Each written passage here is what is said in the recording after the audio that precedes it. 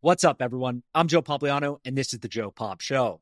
Hope everyone's having a great weekend so far. We have three things to talk about today. Number one, the new EA Sports college football video game. Electronic Arts released the details of the NIL contracts they're going to be sending to over 11,000 college football players. I'll run you guys through all of the details there, including some context on whether this is a good deal or a bad deal for student athletes today. Number two, we're going to be talking about Amazon's new exclusive streaming-only NFL playoff game for next year. The price came out at $150 million from CNBC this week. I'll talk you guys through all of the details, including how they landed this game over Peacock, who had a similar game this past year. And number three, we're going to be going through Apple's new sports app that they released earlier this week. I'll give you guys an early review of things that I thought about the app so far, what's good, what they're missing, and so forth.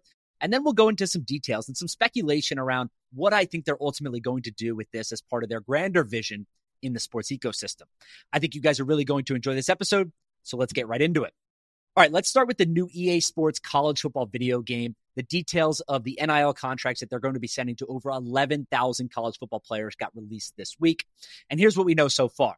They're going to be paying every single athlete that's in the game $600 in cash, and they're going to give them a free game. Now, this is for scholarship players only, and it's going to be going to all 134 FBS schools. That totals over 11,000 players in total. And there's been a lot of pushback online already of whether this is a great deal or a terrible deal for the student athletes. And the unfortunate part about this, given the media landscape that we're in today, is I think we're kind of somewhere in the middle. It's not great for the athletes, and it's not terrible for the athletes. And I'll explain. You've probably seen online over the last day or two, a lot of NFL players have been saying this is a terrible deal because we get paid $25,000 or $35,000 a year to be in the Madden video game. And the truth is that that's not entirely accurate. NFL players, for those of you that don't know, they get a check at the end of the year from the Players Association, giving them a sum of the money that they were able to earn on their group licensing deals. So the NFLPA will go out and they'll negotiate a set of deals for all of the players combined as part of their union agreement. And that check combines a whole host of things. It's actually more than 40 individual agreements combined into one check. So they call them, and I quote, Madden checks, but it's not just Madden. Madden actually only makes up a small percentage of the overall total. So when the players say that they're getting $25,000 or $35,000, it's not that they're intentionally lying. The checks are quite literally called Madden checks by even the NFLPA themselves. But it includes a whole host of other things that are not directly related to Madden. So they're being paid far less than they're leading on. And it's quite frankly very similar to what the agreement is going to be between EA Sports. The truth is that 99% of the players that are going to be in EA Sports have no leverage over the situation whatsoever. We're talking about backup wide receivers at a Group of 5 school, backup linemen at an SEC school. Most people don't even know these players' names. And that's not to give them a hard time. It's just the truth, right? So the 1% of players are really taking a reduced cost to be able to get everyone included in this licensing deal. Now, EA Sports could have gone out and said, we're only going to be able to do deals with the upper echelon of players. We're going to pay them a little bit more money, and we're not going to do deals with the remaining, 8,000 or 10,000 players that are at the bottom of rosters or who are not starters or who are at smaller schools outside of the SEC or the Big Ten. Now, obviously, that wouldn't be as good of a game. So EA Sports and college football players are incentivized to find a deal somewhere in the middle. $600 seems fair to me. If you think about what this game will command from a revenue perspective, the numbers are a little wishy-washy because the game hasn't been produced in roughly a decade. But before this game was discontinued, it was doing about $80 million in sales annually.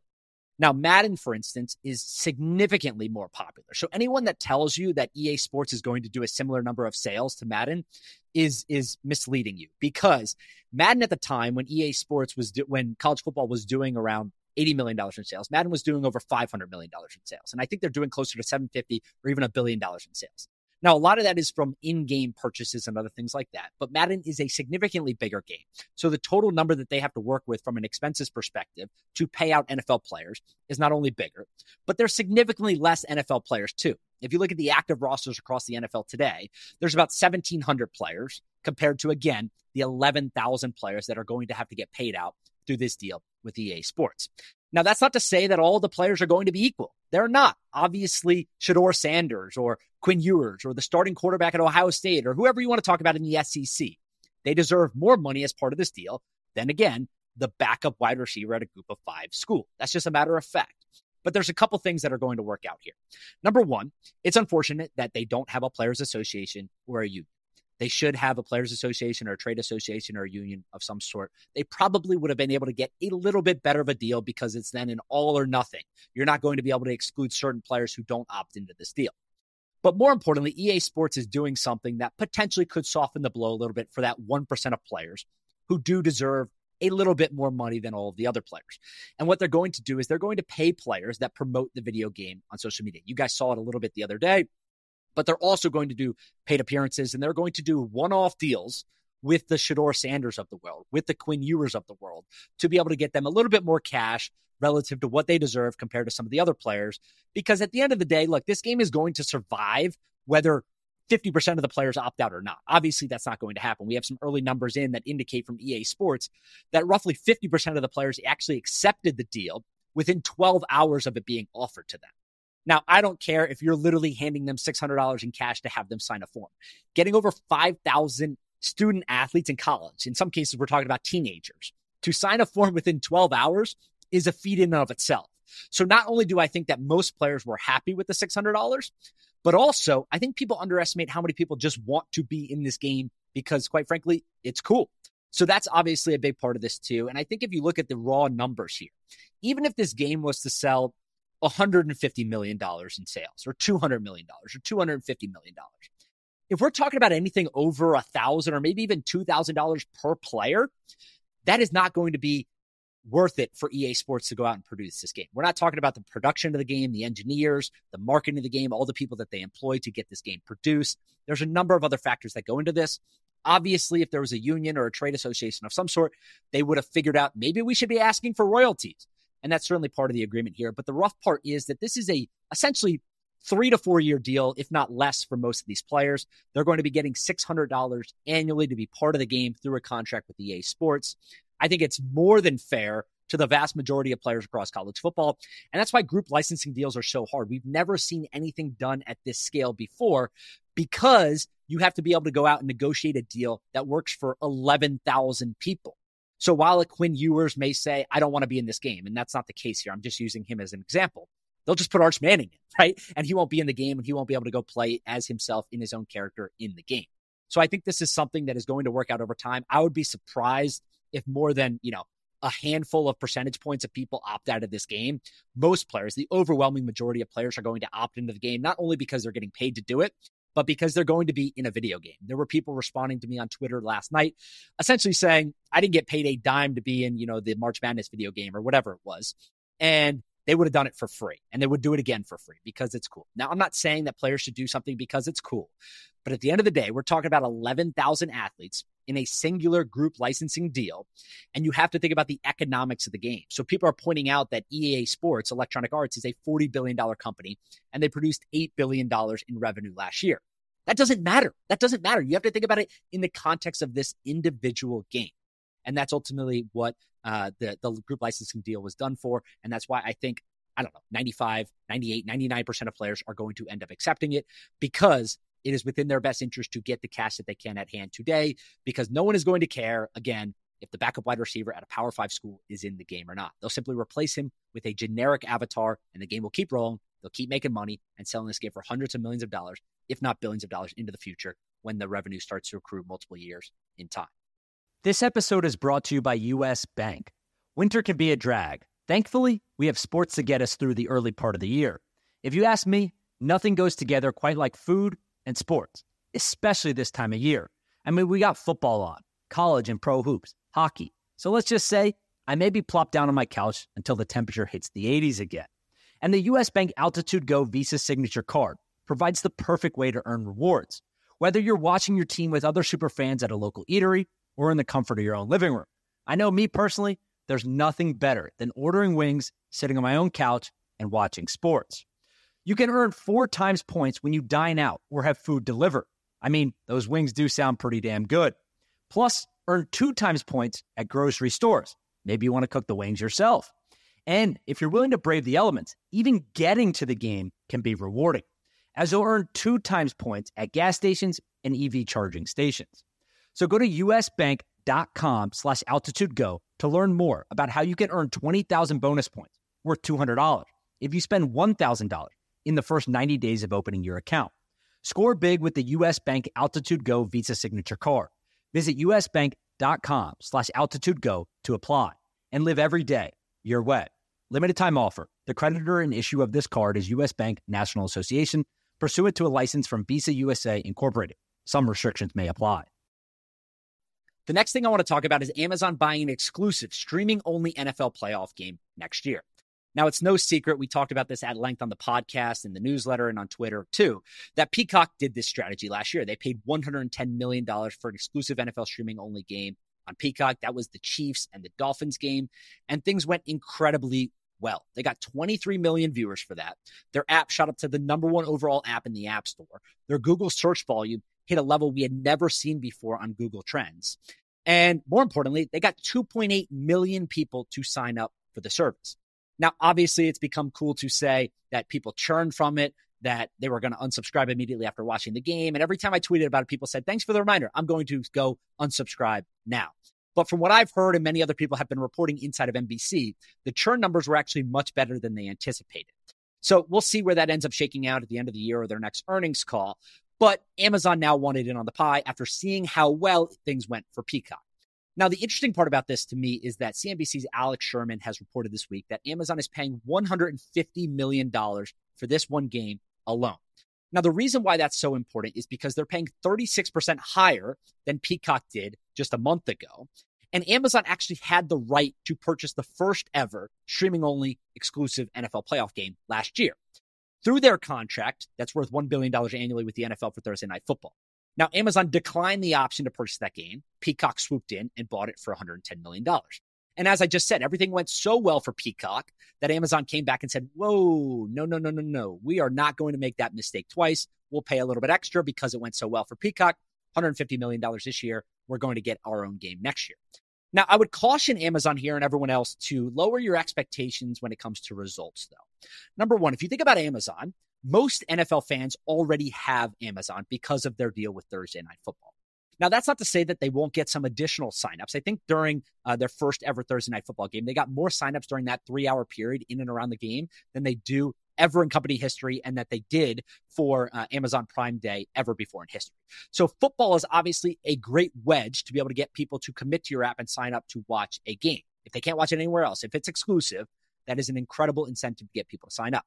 But again, most football fans that watch games every single week already have Amazon Prime, not only because of shopping, but because they want to watch football games. They had an exclusive Black Friday game this past year as well. So the sign-up numbers are going to be lower than they were for Peacock. Also, if you think about the viewership number, 23 million was so high because, one, there was so much noise around the game going into it, but two, it was an amazing game. It was literally the best option that Peacock could have gotten.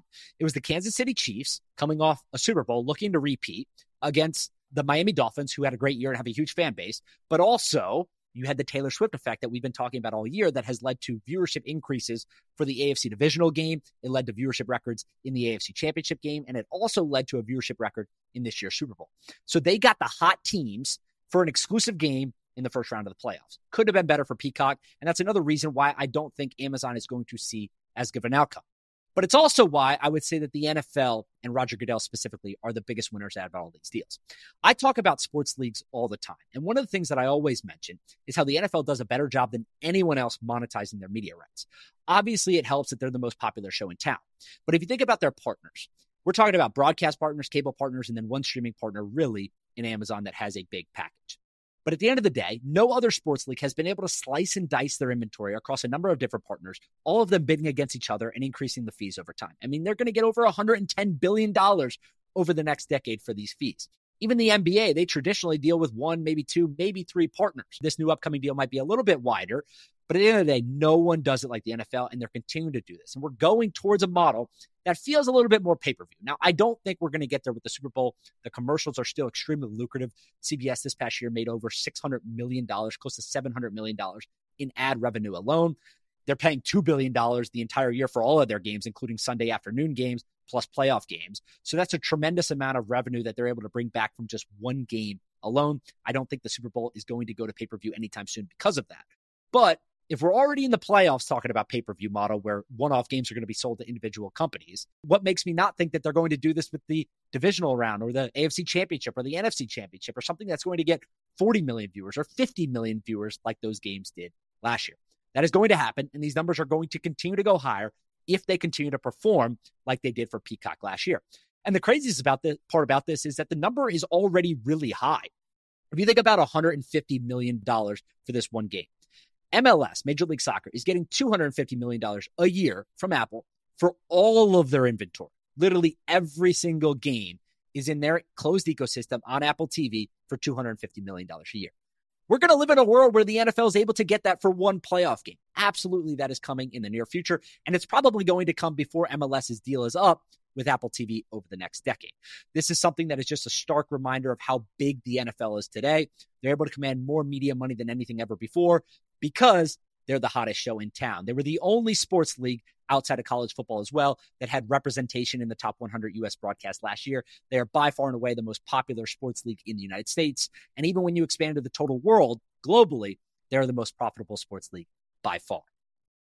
This show is sponsored by BetterHelp. You've probably noticed over the last few years that many more of your family and friends are starting to take therapy more seriously. And it's not just you. I've personally noticed this across my family and friends too.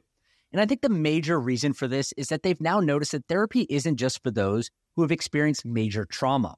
Therapy is proven to help with other things like communication skills, improving mood, increasing self-awareness, and making your relationships stronger. So if you're thinking about starting therapy today, there's no better place than BetterHelp. BetterHelp is entirely online. It's designed to be convenient, flexible, and suited to your schedule. All you do is you go on their website, you fill out a brief questionnaire to get matched with a licensed therapist, and you can switch therapists at any time for no additional charge. They've helped out millions of people with therapy help, and they have 35,000 licensed therapists ready to help you. So visit betterhelp.com/pomp to get 10% off your first month. That's BetterHelp, HELP.com/pomp. The next thing I want to talk about today is Apple's new Sports Scores schedule app that they released this week.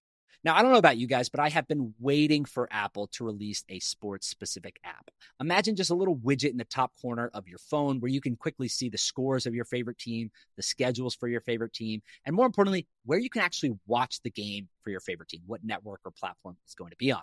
So I was super excited when Apple released this app earlier this week, but hold your horses because when I went to go find it, I downloaded it, I checked it out for a few minutes. It's not very good. In fact, it's not good at all, and I'm surprised that Apple released it in its current form.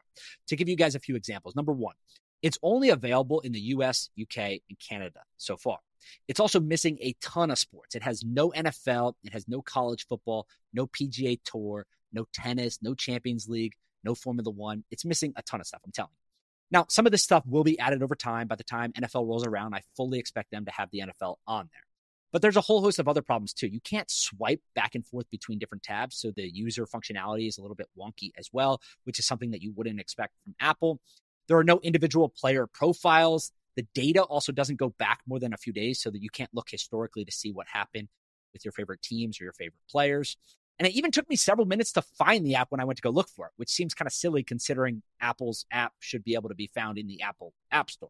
I literally searched sports, couldn't find it. I searched Apple Sports, and I had to scroll down for, 5, 10, 15 seconds to be able to find it. Not a huge deal, but obviously something that you would think they would think about before releasing this app. Now, that's all not to say that this app isn't going to get better. We're talking about Apple here. Obviously, it's going to get better over the next few months and over the next few years.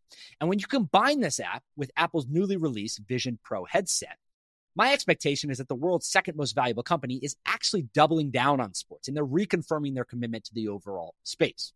Now, it's no secret that Apple has spent the last few years building up its portfolio of sports rights. They signed a $2.5 billion deal with Major League Soccer that's going to pay Major League Soccer $250 million a year for exclusive access to all their games. Apple also signed a deal with Major League Baseball that's worth $85 million annually. That gives them the right to broadcast 2 MLB games every single Friday night on their platform.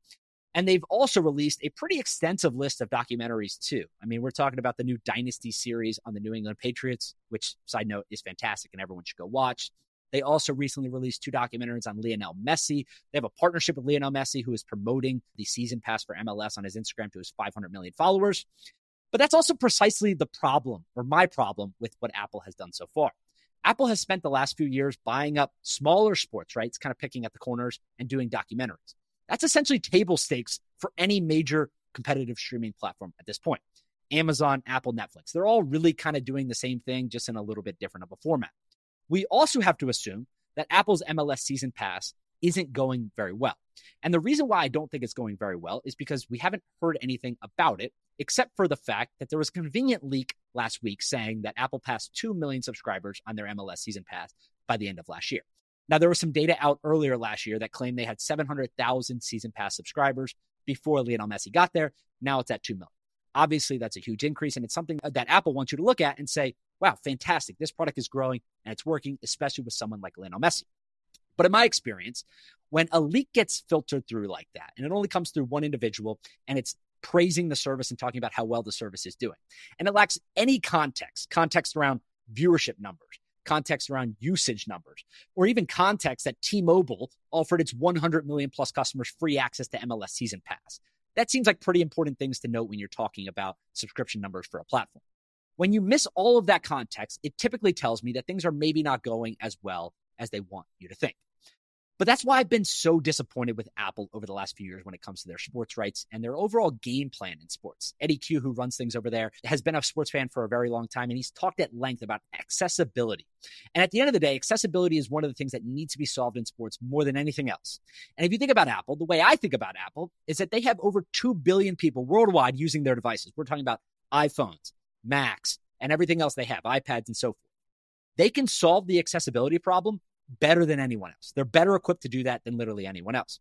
And I'll read you guys a quote here from NBA Commissioner Adam Silver. He told this to Kendall Baker, by the way, who also has a fantastic daily morning newsletter at Yahoo Sports. He told this to Kendall Baker last year. He said, "The experience that most viewers have is very passive one, with a producer and a director choosing the camera angles and video feeds.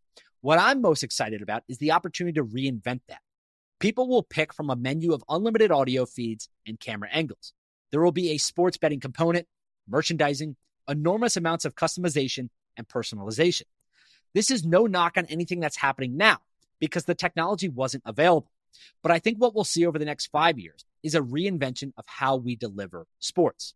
And I read you this quote because this is precisely where Apple can leave its mark. They've already baked in the betting odds component into this new app, although via DraftKings, you can't actually go and place a bet, and you can turn off the odds via your settings if you really want to. I think they will eventually add the functionality where you're able to place a bet directly, if not in-game, before games and so forth, right on the application there. Apple also has the technology in place to drive people to go watch the games where they're being hosted. And that's outside of Apple TV specifically, right? So it doesn't really make much sense if you can only use that functionality to go watch an MLS game through the Apple app. No, they have to be able to transport you to the ESPN app. They have to transport you to go watch a game on Fox or CBS or somewhere else, even Amazon, a competitor like that. That's going to be huge functionality there, and it's going to help with the accessibility problem that we've seen across sports. And the other thing to remember here is that sports is the world's #1 most in-demand genre from a content perspective. Apple knows this better than anyone.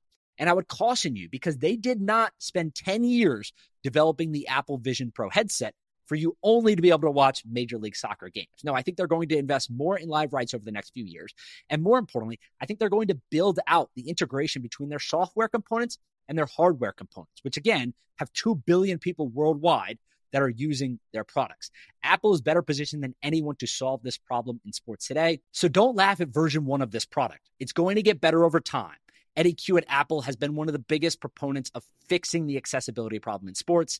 And my guess is that this sports app, combined with everything they're doing on the technology side, is part of a much bigger plan to make sports more accessible than ever before for billions of consumers worldwide.